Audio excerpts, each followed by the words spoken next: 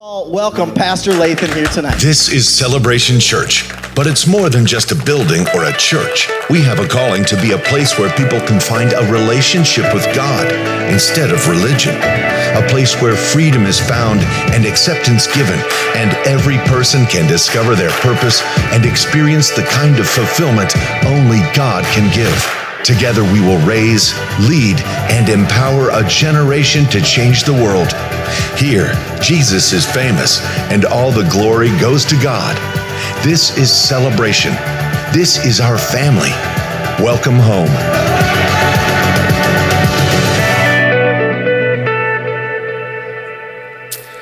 Amen. Well, welcome everybody. Welcome to our first Wednesday, as Pastor Bob has just mentioned to you, and it's good to see you all here this evening. We want to take a moment just to welcome the folk that are joining us at the Stevens Point campus. Pastor Bob and Tara, welcome. Good to have you folk join with us as well. And of course at the Appleton campus, Pastor Chad and Jill, good to have you with us as well. And all of you that are joining us online. It's good to join with us here tonight in our first Wednesday service. It's great for me to have the opportunity to share with you here tonight as well. But before we do that, I want to hear something from you guys, all right?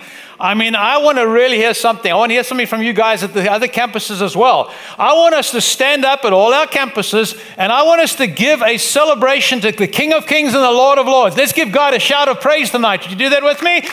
Let's hear you, church. Come on, celebration. We can do better than that. Yeah, there we go. Come on, Stevens Point. We want to hear you too, and Appleton. There we go. God is a good God. He's a good God. Thank you. You may be seated. My goodness, yeah. Sometimes you just got to get up out of your seat and just say something. Say something, because all through God's word, the psalmist continually declared a voice of praise and thanksgiving to the King of Kings and Lord of Lords. And we need to do that. And thank you for doing that. If you're here, maybe this for the first time and you're kind of trying out Celebration Church, we don't typically do that. Come on a Sunday. We are a whole lot more reserved on a Sunday. Wednesday night, this is a time where we can kind of loosen up a little bit and begin to enjoy ourselves and really celebrate all that God is doing. So thank you for being here tonight. It's great to have you here. Well, let me just take a quick moment. Most of the folk here at the Green Bay campus, but maybe some of you at Appleton, some of you in Stevens Point, maybe some of you on online don't know who I am. I'm Lathan Duncan. I'm one of the pastors here at Celebration Church. As you can tell, I'm one of the old guys. Okay, I prefer to put it this way. I'm one of the mature pastors. Okay, but the truth is, I've been around for quite a while. I've been around. You know what?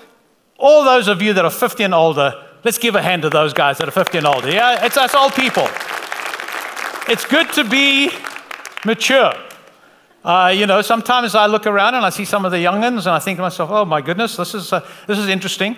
A couple of weeks ago, as one of our small groups here in the Green Bay campus, we have a small group that we started a couple of semesters ago called Supper Club.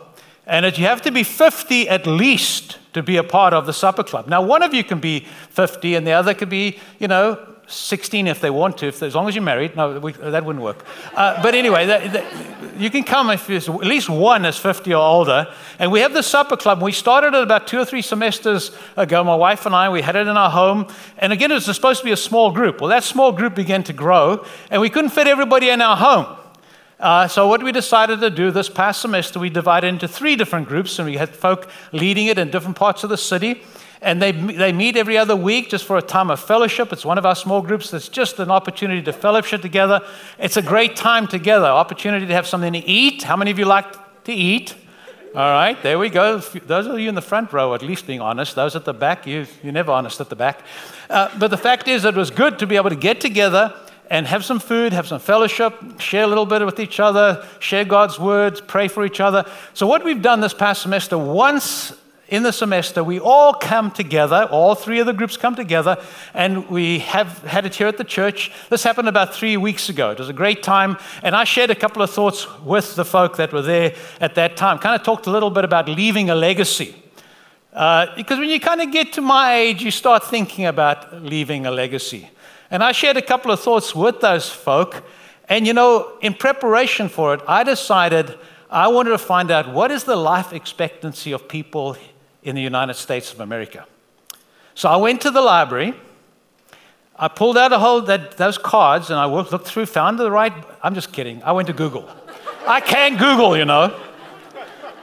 All right, I'm not that old. All right, so I went to Google and I said, life expectancy, help me out here.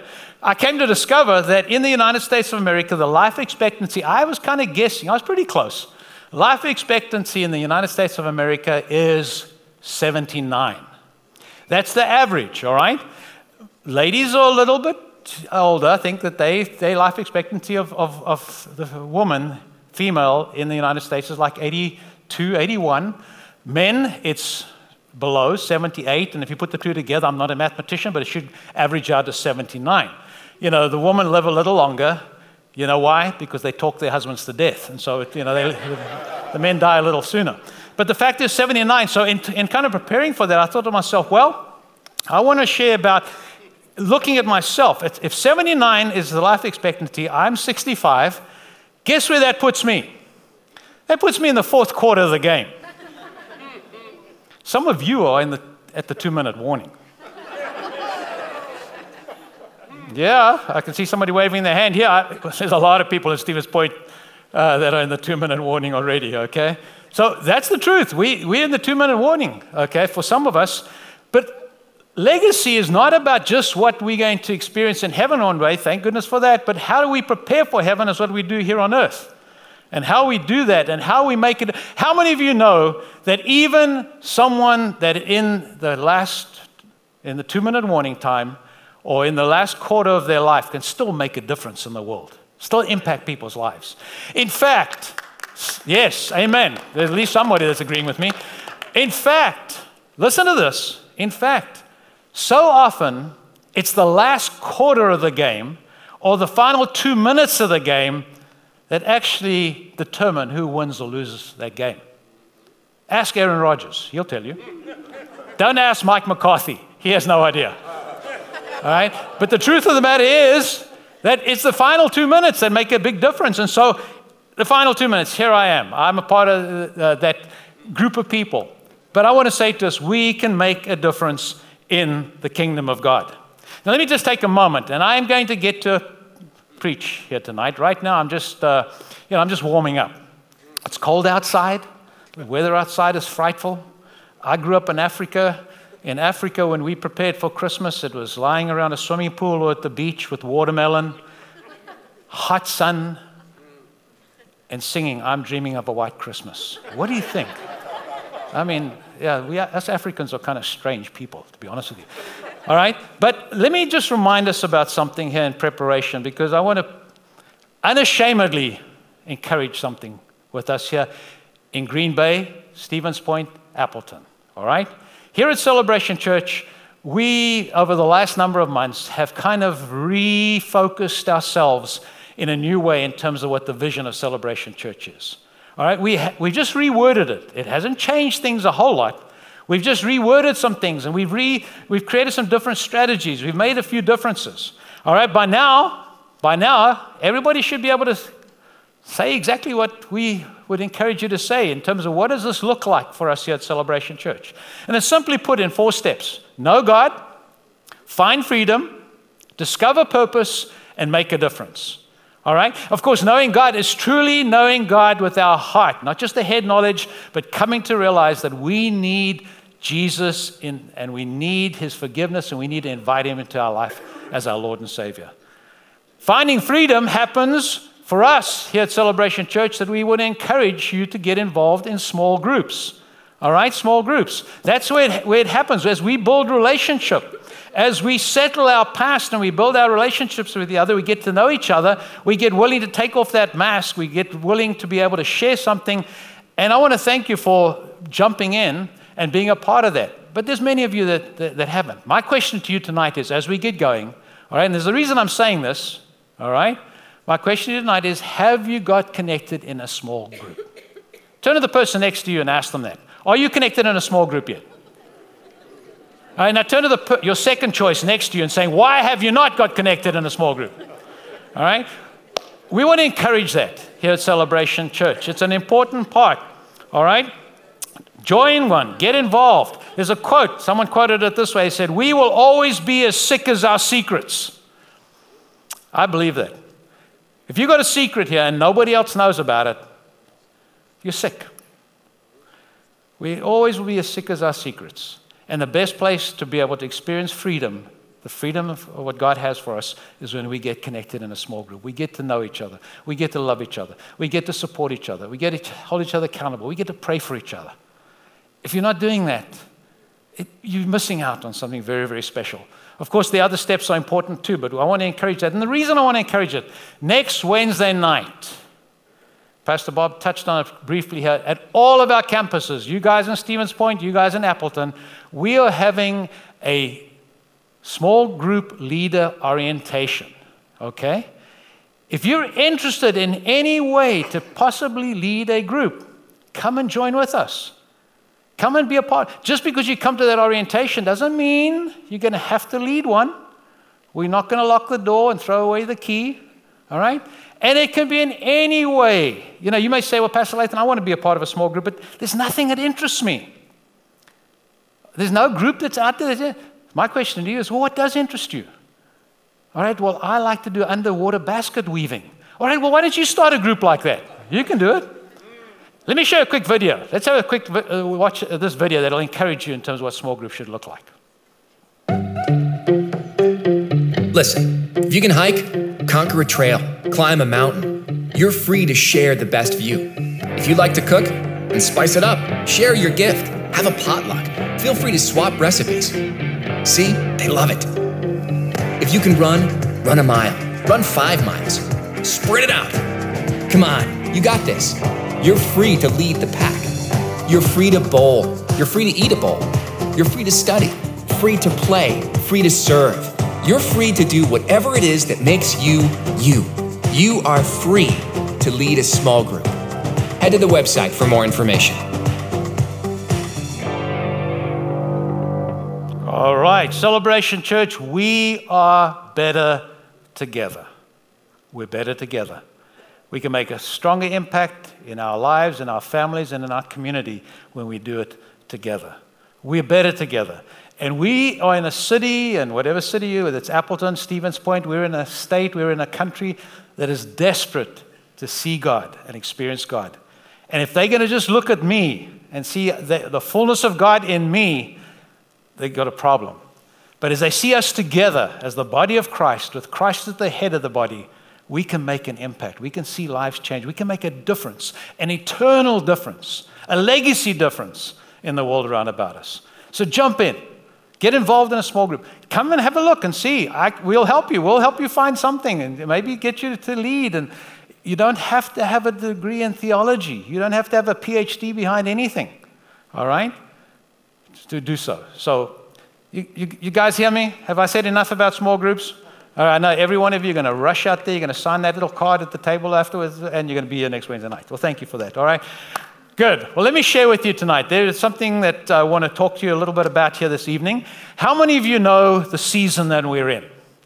We have just gotten into what's typically referred to in church circles in the world around about us as the Advent season, right? The Advent season, this Christmas season, this past Sunday was the first Sunday of Advent, and it's a wonderful time of the year.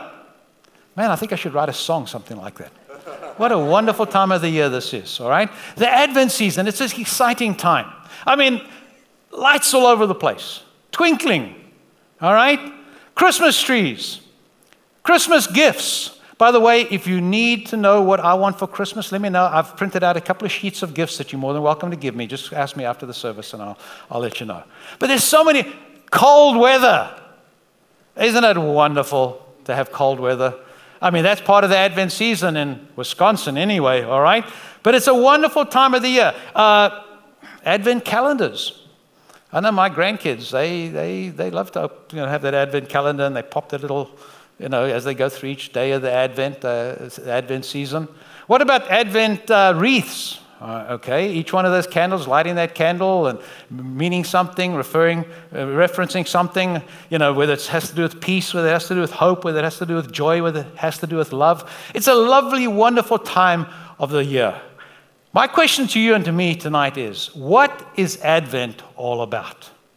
And I'm hopefully going to be able to help you with that a little bit, and particularly help you to be more prepared for this Advent season and help your life to invite and encourage a preparation that will change you in a way that you've never been changed before during this season of Christmas. All right? A definition for Advent is this. The word Advent is used to signify the arrival of a notable person or an event. Now, for Christians, in Christian circles like ours, guess who that notable person is?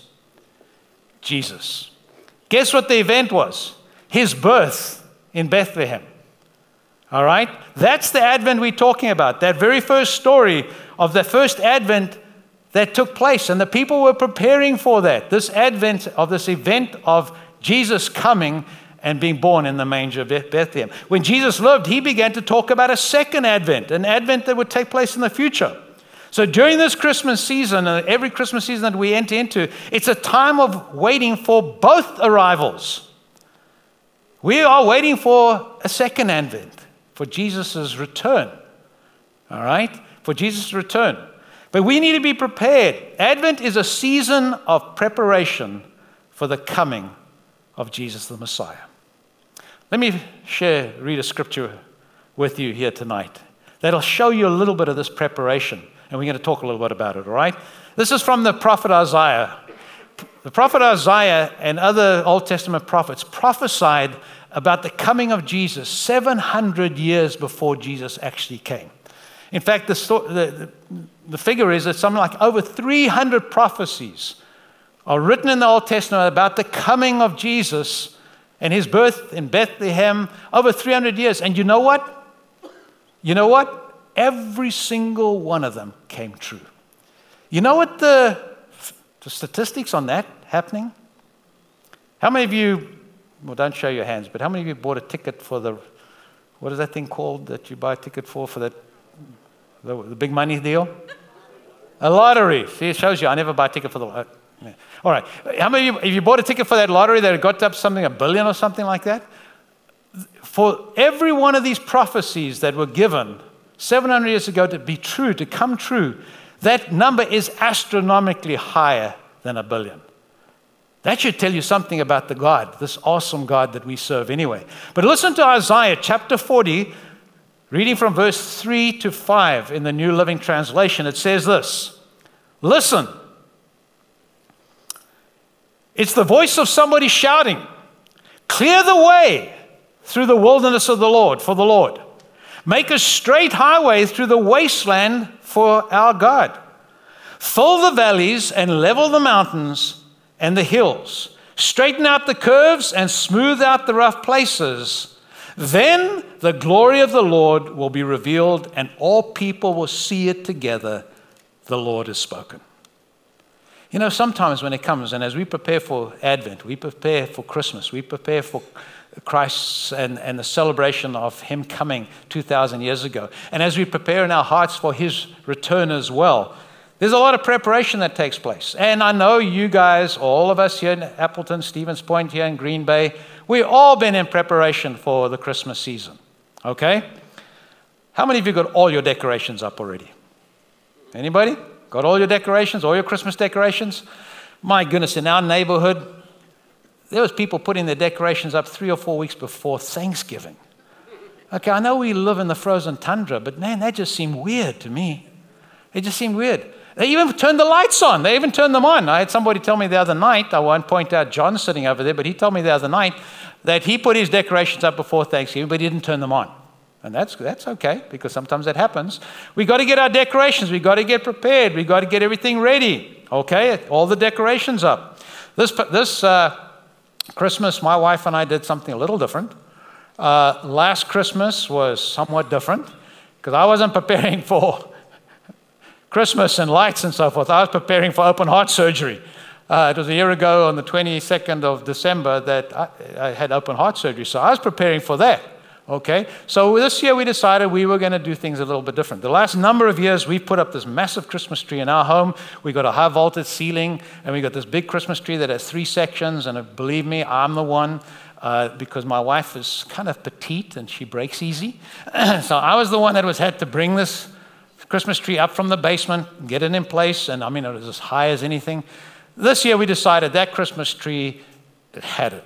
Part of the reason half the lights didn't work anymore, so we had to restring lights. So we went out and got a different one. Not as high as that one. Boy, how many of you know that these pre-lit Christmas trees are not cheap? They're not cheap. But we got one. We put one up. We got all the nice Christmas, some of the Christmas ornaments up. We've got Christmas stockings hung there for each one of the family members. And so we did a little bit of decorating, but we got most of it done. When it comes to gifts, making sure that we got the right gift, making sure that they're purchased, making sure they're wrapped. It's a busy time of year in preparation, all right? We got a plan for our Christmas day. I know we're still a couple of weeks away, but I'm going to guess that some of you have already got some Christmas Day planning taking place. Again, last Christmas Day was kind of miserable. Nothing like being in a hospital bed at the Mayo Clinic and having a little piece of cake come in with a candle stuck in it or whatever it was. And what was nice, they had a couple of the nurses and some of the folk walk around singing Christmas carols. That part I enjoyed. But it was probably one of the worst Christmas days I've ever had. All right? I'm looking for a different one this year. I'm looking for one that's filled with gifts. All right? We're all going to be prepared for Christmas. And here, this verse of Scripture, the prophet is declaring that we need to have ourselves ready. You see, way back 2,000 years ago, in preparation for the coming of the Messiah, there was a great and high expectation. They were running real high. The Israelites, the Hebrews, were anxious about the coming of this Messiah. It had been prophesied. They had read the Scriptures in the synagogue. But you know what happened? When Jesus came, they missed it. When Jesus came, they were unprepared to receive him. Many people missed him. My question to you tonight is, to you guys in Stevens Point, to you guys in Appleton, how are you and I, how are we personally preparing ourselves for the coming of Jesus this Christmas? How are we preparing our hearts? Maybe your life has been in a significant wilderness this year. Maybe it's got a little overgrown, like that prophecy talked about. Maybe it's some time to do some clearing away. Clear it away, okay? Maybe your heart is a bit of a desert. It's dry and it's barren. And there needs to be some preparation of water to bring life. Maybe you need to raise the valleys and bring down the mountains and smooth out the way so that the glory of God, the presence of Jesus, would come and change your life. The glory of God, the concentrated presence of God. That's what glory means. It's the weight of God coming. That's powerful. A concentrated presence of God. No better place. Preparing for this to happen. Preparing for the baby to be born. All right? So often, every one of us here have been named something, and the Word of God named the baby for us as well. Over and over again in prophecies, as I said, 700 years beforehand, and even at the time right before Jesus came, there was names that were given to this baby, what he was to be called, and we're going to take a few minutes to look at that. It is a very important part of it. Sometimes, names are important. Sometimes it's a family name. My name is Lathan. It's a family name. I only know about 5, I think, or 6 Lathans. My grandfather was a Lathan. My father was a Lathan. I'm a Lathan. I've got a nephew that's a Lathan. I've got a grandson that's got Lathan as a second name. I think it's just the 5 of them. It's a family name, all right? Sometimes we name our children based upon something that's popular, a popular name, a trendy name. I have no idea what a trendy name is right now in our country or in life at the moment, whatever that trendy name may be, but we like to name things. In Scripture, we found that names changed. There were times when a name would change. Remember, there was a change of name from Saul to Paul. Remember, there was the change of name from Abram to Abraham. A change of a name. And maybe this evening, and maybe this Christmas season, maybe this Advent season, you need to experience a name change. Can I make a suggestion for you? For some here, at least I know for people that you may know, maybe some family members, maybe someone you work with, that maybe their name change needs to be from non-believer to a believer. Maybe your name needs to go from faithless to faithful, from Scrooge to giver, from hopeless to hopeful, from doubter to disciple. A name change. Listen to what the prophet Isaiah said again about the name that this baby should be called. It's in Isaiah chapter 9. Chapter 9, verses 6 and 7. In the New Living Translation, it says this: "For a child is born to us, a son is given to us. The government will rest on his shoulders." Bless you. "And he will be called," say this with me, read this with me, all right? Is it up there? It is. Read it with me, and you and Stevens Point Appleton, join with us as well, okay? You ready? "And he will be called Wonderful Counselor, Mighty God, Everlasting Father, and Prince of Peace." All right, that's what he was to be called. That's what this baby that was going to be born 700 years later was to be called. Verse 7 says, "His government and its peace will never end. He will rule with fairness and justice from the throne of his ancestor David for all eternity. The passionate commitment of the Lord of heaven's armies will make it happen." 4 names that were given out of that passage of Scripture that I want to suggest to you will help you prepare for the advent of Jesus in your heart and your life as well as those around about you. First of all, the first one is Wonderful Counselor. Wonderful Counselor. You know, the Hebrew, kind of a derivative of those words, says something like this. The Hebrew meaning of this word is supernatural. Supernatural counselor. A perfect counselor. Someone with extraordinary wisdom. If I wanted to go for counsel and I needed a counselor, man, it would be great to know that I could go to someone that has supernatural wisdom, extraordinary wisdom, someone that's perfect. All right? If a person is a wonderful counselor, there's certain things that come to my mind. And this is who Jesus is. This is who Jesus is for us. All right? Some of the things that come to my mind is somebody that empathizes. He knows and can understand how I feel. He's been there. Jesus came here on earth and he lived life just as we did, yet without sin. All right? So he can empathize with us. Jesus introduces us to the truth. And it's the truth that guides us. John 14, verse 6 says it this way. "And Jesus told him, I am the way, I am the truth, I am the life. No one can come to the Father except through me." This wonderful counselor is full of truth. He knows the truth. In preparing the way, you need to hear this wonderful counselor. He will show you the truth. He will show you the truth. We get bombarded with all kinds of things as we live our life. But I want to say to you that this wonderful counselor is a God of truth. He will introduce you to the truth. He will guide you. It's someone, it reminds me as a wonderful counselor, someone that I can put my trust in. Put my trust in. Let me share a verse with you here tonight. If you're going to write any verse down, now's the opportunity. Grab a pen, put it down, because this is a verse I can promise you. If you don't use it, if you're not needing it tonight, you will be needing it as you continue to live your life.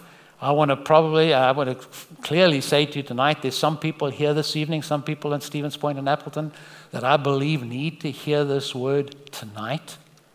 All right? It's from Proverbs chapter 3, verse 5. And it says this: "Trust in the Lord with all your heart. Do not depend on your own understanding." And the second part, verse 6 says, "In all your ways acknowledge him, and he will make your path straight." Somebody needs to hear that tonight. Trust in the Lord. Lean on him. Rely on him. Put your confidence in him. When you do that, his promise is, don't lean on your own understanding. He will straighten that rocky road out. He will bring it into alignment. He will be the person that you can truly put your... Another thing that wonderful counselor says to me is that he is congruent. What he says he's going to do. God said it. He's going to do it. Don't let anybody tell you differently. All right? Wonderful Counselor means to me is someone with great wisdom. That's part of the Hebrew understanding of it as well. When you look at it, at things from God's point of view, this wisdom that God has, we need to understand that His wisdom is complete understanding. Complete understanding. He knows all about us. He knows all about you. There's nothing that's hidden from Him. That's the kind of wonderful Counselor that He has been declared to be and who I want in my life as I prepare for this Advent. Colossians 2 verse 3 says this: in Him, in Jesus, in God, lie hidden all the treasures of wisdom and knowledge. Let me read that again. Someone didn't hear that. In Him lie hidden all the treasures of wisdom and knowledge. You asking for wisdom, you needing wisdom, you're facing a situation, you're trying to get understanding, guess where you can find it? This wonderful Counselor. This wonderful Counselor. He will be called Wonderful Counselor. And He's here tonight to give you that wisdom and understanding. The second part was that not only is He our wonderful Counselor, but He's a mighty God. A mighty God. All right? The Hebrew meaning for that, or the Hebrew understanding of that, is invincible, never defeated, never lost. He's a champion. That's the God. That's the baby. That's the name that He's been given to us. That is the name that you and I, He's a mighty God. He's invincible. He's all-sufficient. All-sufficient God. Psalm 24 verse 8 says, who is this King of glory?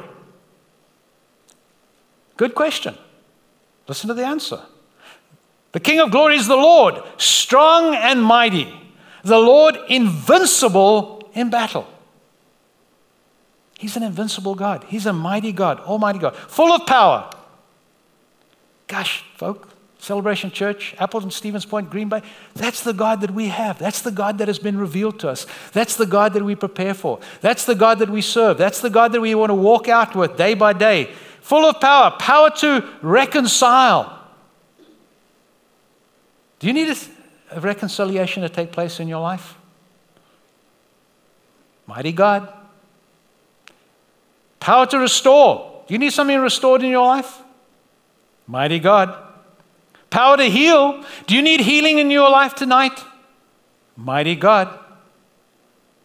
Mighty God, almighty God. Power to forgive. Do you need to forgive somebody? Do you need forgiveness? Mighty God. Power to deliver.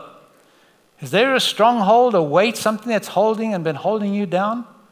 Keeping you from being all God has purposed and planned for you to be? Mighty God. Everlasting Father. He will be called an everlasting Father. In the Hebrew it means no end to His fathering. No end to His fathering. The God that we serve, the Jesus that's come, and He's an everlasting Father. He never ends fathering us.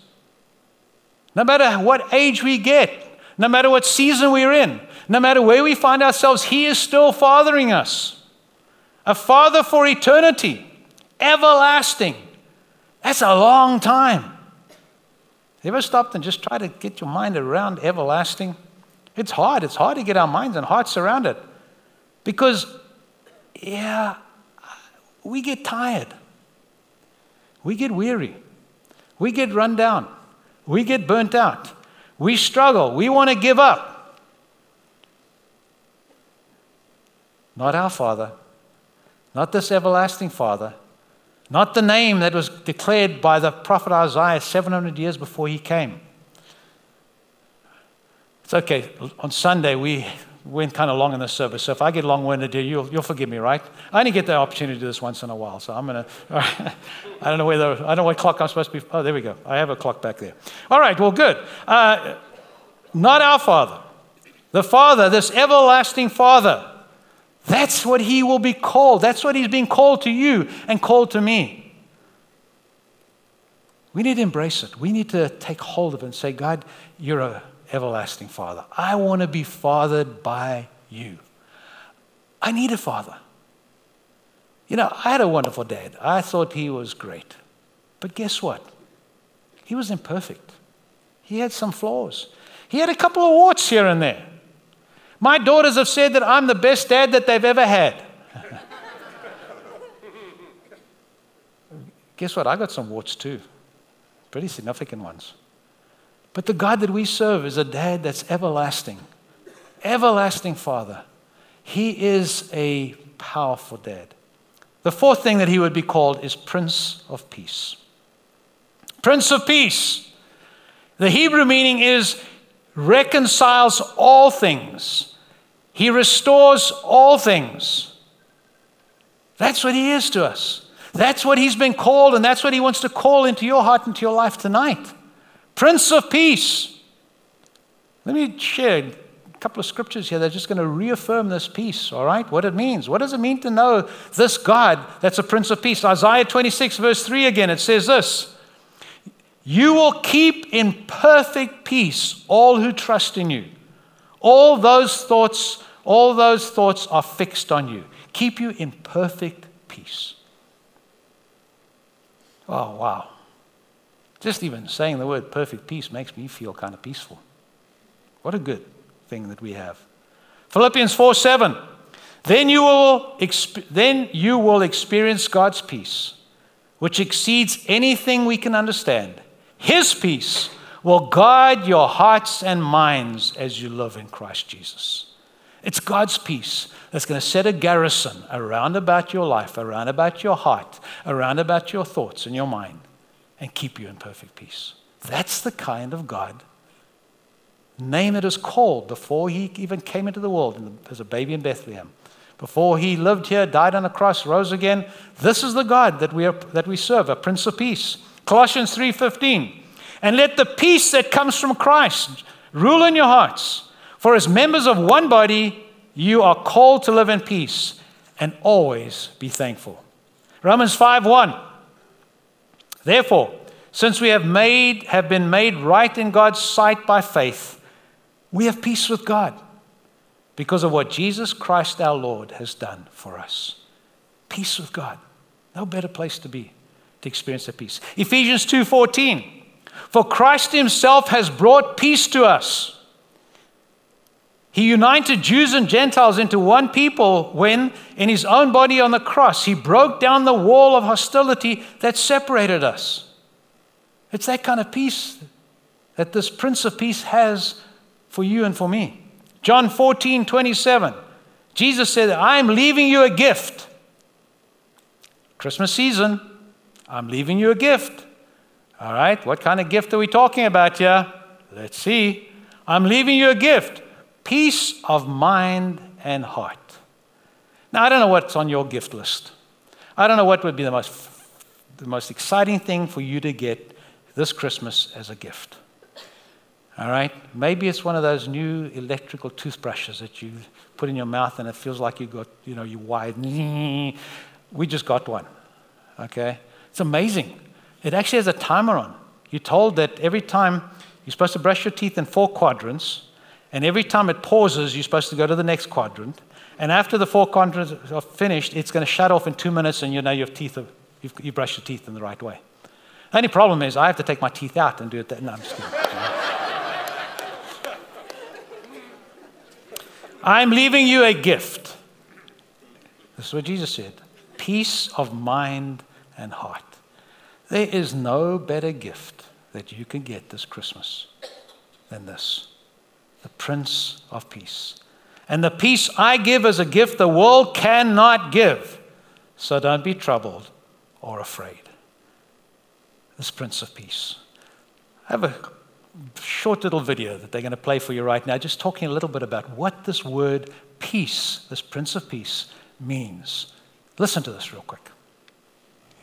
The word peace is common in most languages. People can talk about peace treaties or times of peace. It means the absence of war. And in the Bible, the word peace can refer to the absence of conflict, but it also points to the presence of something better in its place. In the Old Testament, the Hebrew word for peace is shalom. And in the New Testament, the Greek word is eirene. The most basic meaning of shalom is complete or whole. The word can refer to a stone that has a perfect whole shape with no cracks. It can also refer to a completed stone wall that has no gaps and no missing bricks. Shalom refers to something that's complex with lots of pieces that's in a state of completeness, wholeness. It's like Job, who says his tents are in a state of shalom because he counted his flock and no animals are missing. This is why shalom can refer to a person's well-being. Like when David visited his brothers on the battlefield, he asked about their shalom. The core idea is that life is complex, full of moving parts and relationships and situations, and when any of these is out of alignment or missing, your shalom breaks down. Life is no longer whole, it needs to be restored.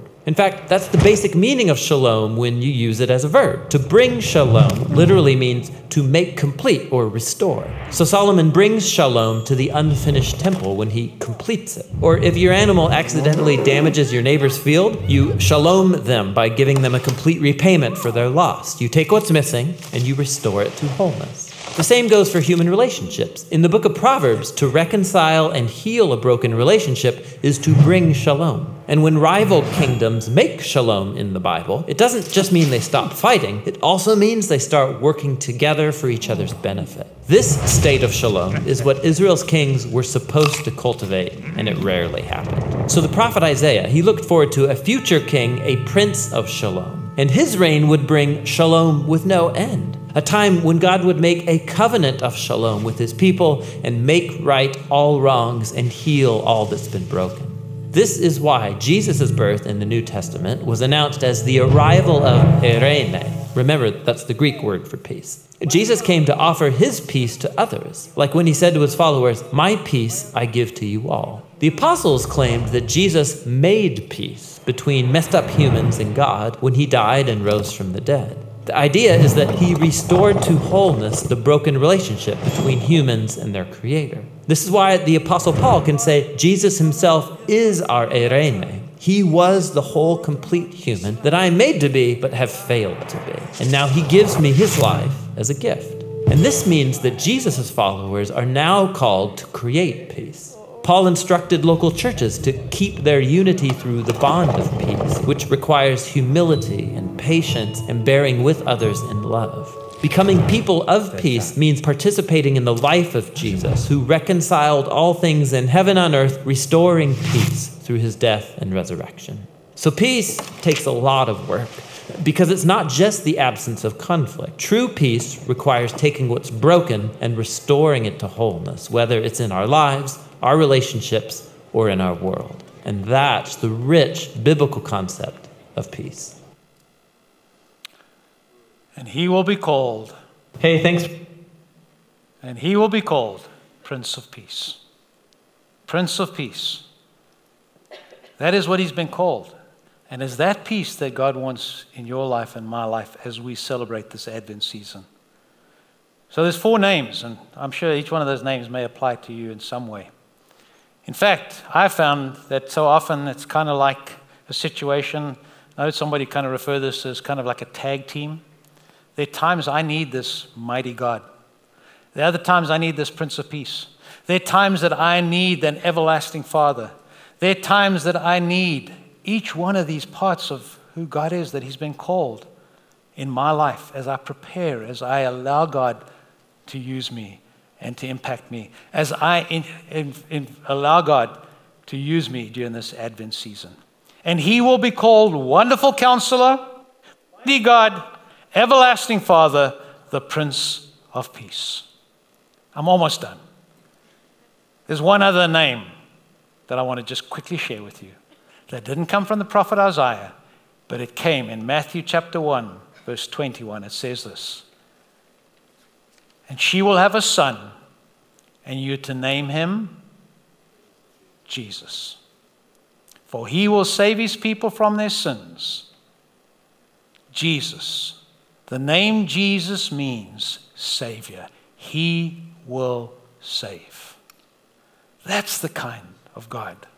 That's the kind of God that wants to reveal himself during this Advent season. He will save us. So as you complete your preparations for Christmas, you need a counselor, you need a guide, You need a powerful move in your life? You need peace? You need a loving discipline, a fatherly discipline? You need salvation? That's what God is to you. Born in a manger 2,000 years ago. Getting ready to celebrate that Advent. We've launched into that Advent season now. Looking forward to his second Advent. But the very fact of what we've declared here tonight from God's word is for you to embrace. Maybe you need one of these areas, one of these parts, this name, what this name has been called in your life tonight. I know at each one of the campuses and here as well in Green Bay. After the service, in a minute, I'm going to close in prayer. But at the end of the service, if you would like prayer tonight, Pastor Joe and myself are going to be up here. Pastor Chad and Pastor Bob are going to be at the campus there. And we want to just take a moment and just pray. Maybe pray for one of these areas, of these 4 different areas that you need to experience here tonight, that you're asking God. You're needing a Prince of Peace. You're needing the wonderful Counselor. You're needing a mighty God. You're needing the everlasting Father in your life tonight. Maybe someone here tonight is actually needing the Savior, needing forgiveness. Don't let this Advent season go by without recognizing Jesus as Lord of your life. Would you bow your heads with me? Father God, we thank you for the opportunity and the privilege we have to know you, to know your presence, to prepare for you. We get so caught up in preparing for so many different things. And this Advent season is no different. We prepare for what we're going to eat, what we're going to do, how we're going to do it, what gifts we're going to give, how we're going to get those lights working that just never seem to work properly. There's so much that we try and prepare for. But God, what about preparing our hearts to receive you? You've reminded us again today who you are, that what you've called, what you've been named, what we can take hold of tonight. And so, Father, we want to receive that. We want to know that. We want to walk in that. And we give you praise for it, Father. We thank you for it. We pray it in the precious name of Jesus. Amen. Amen.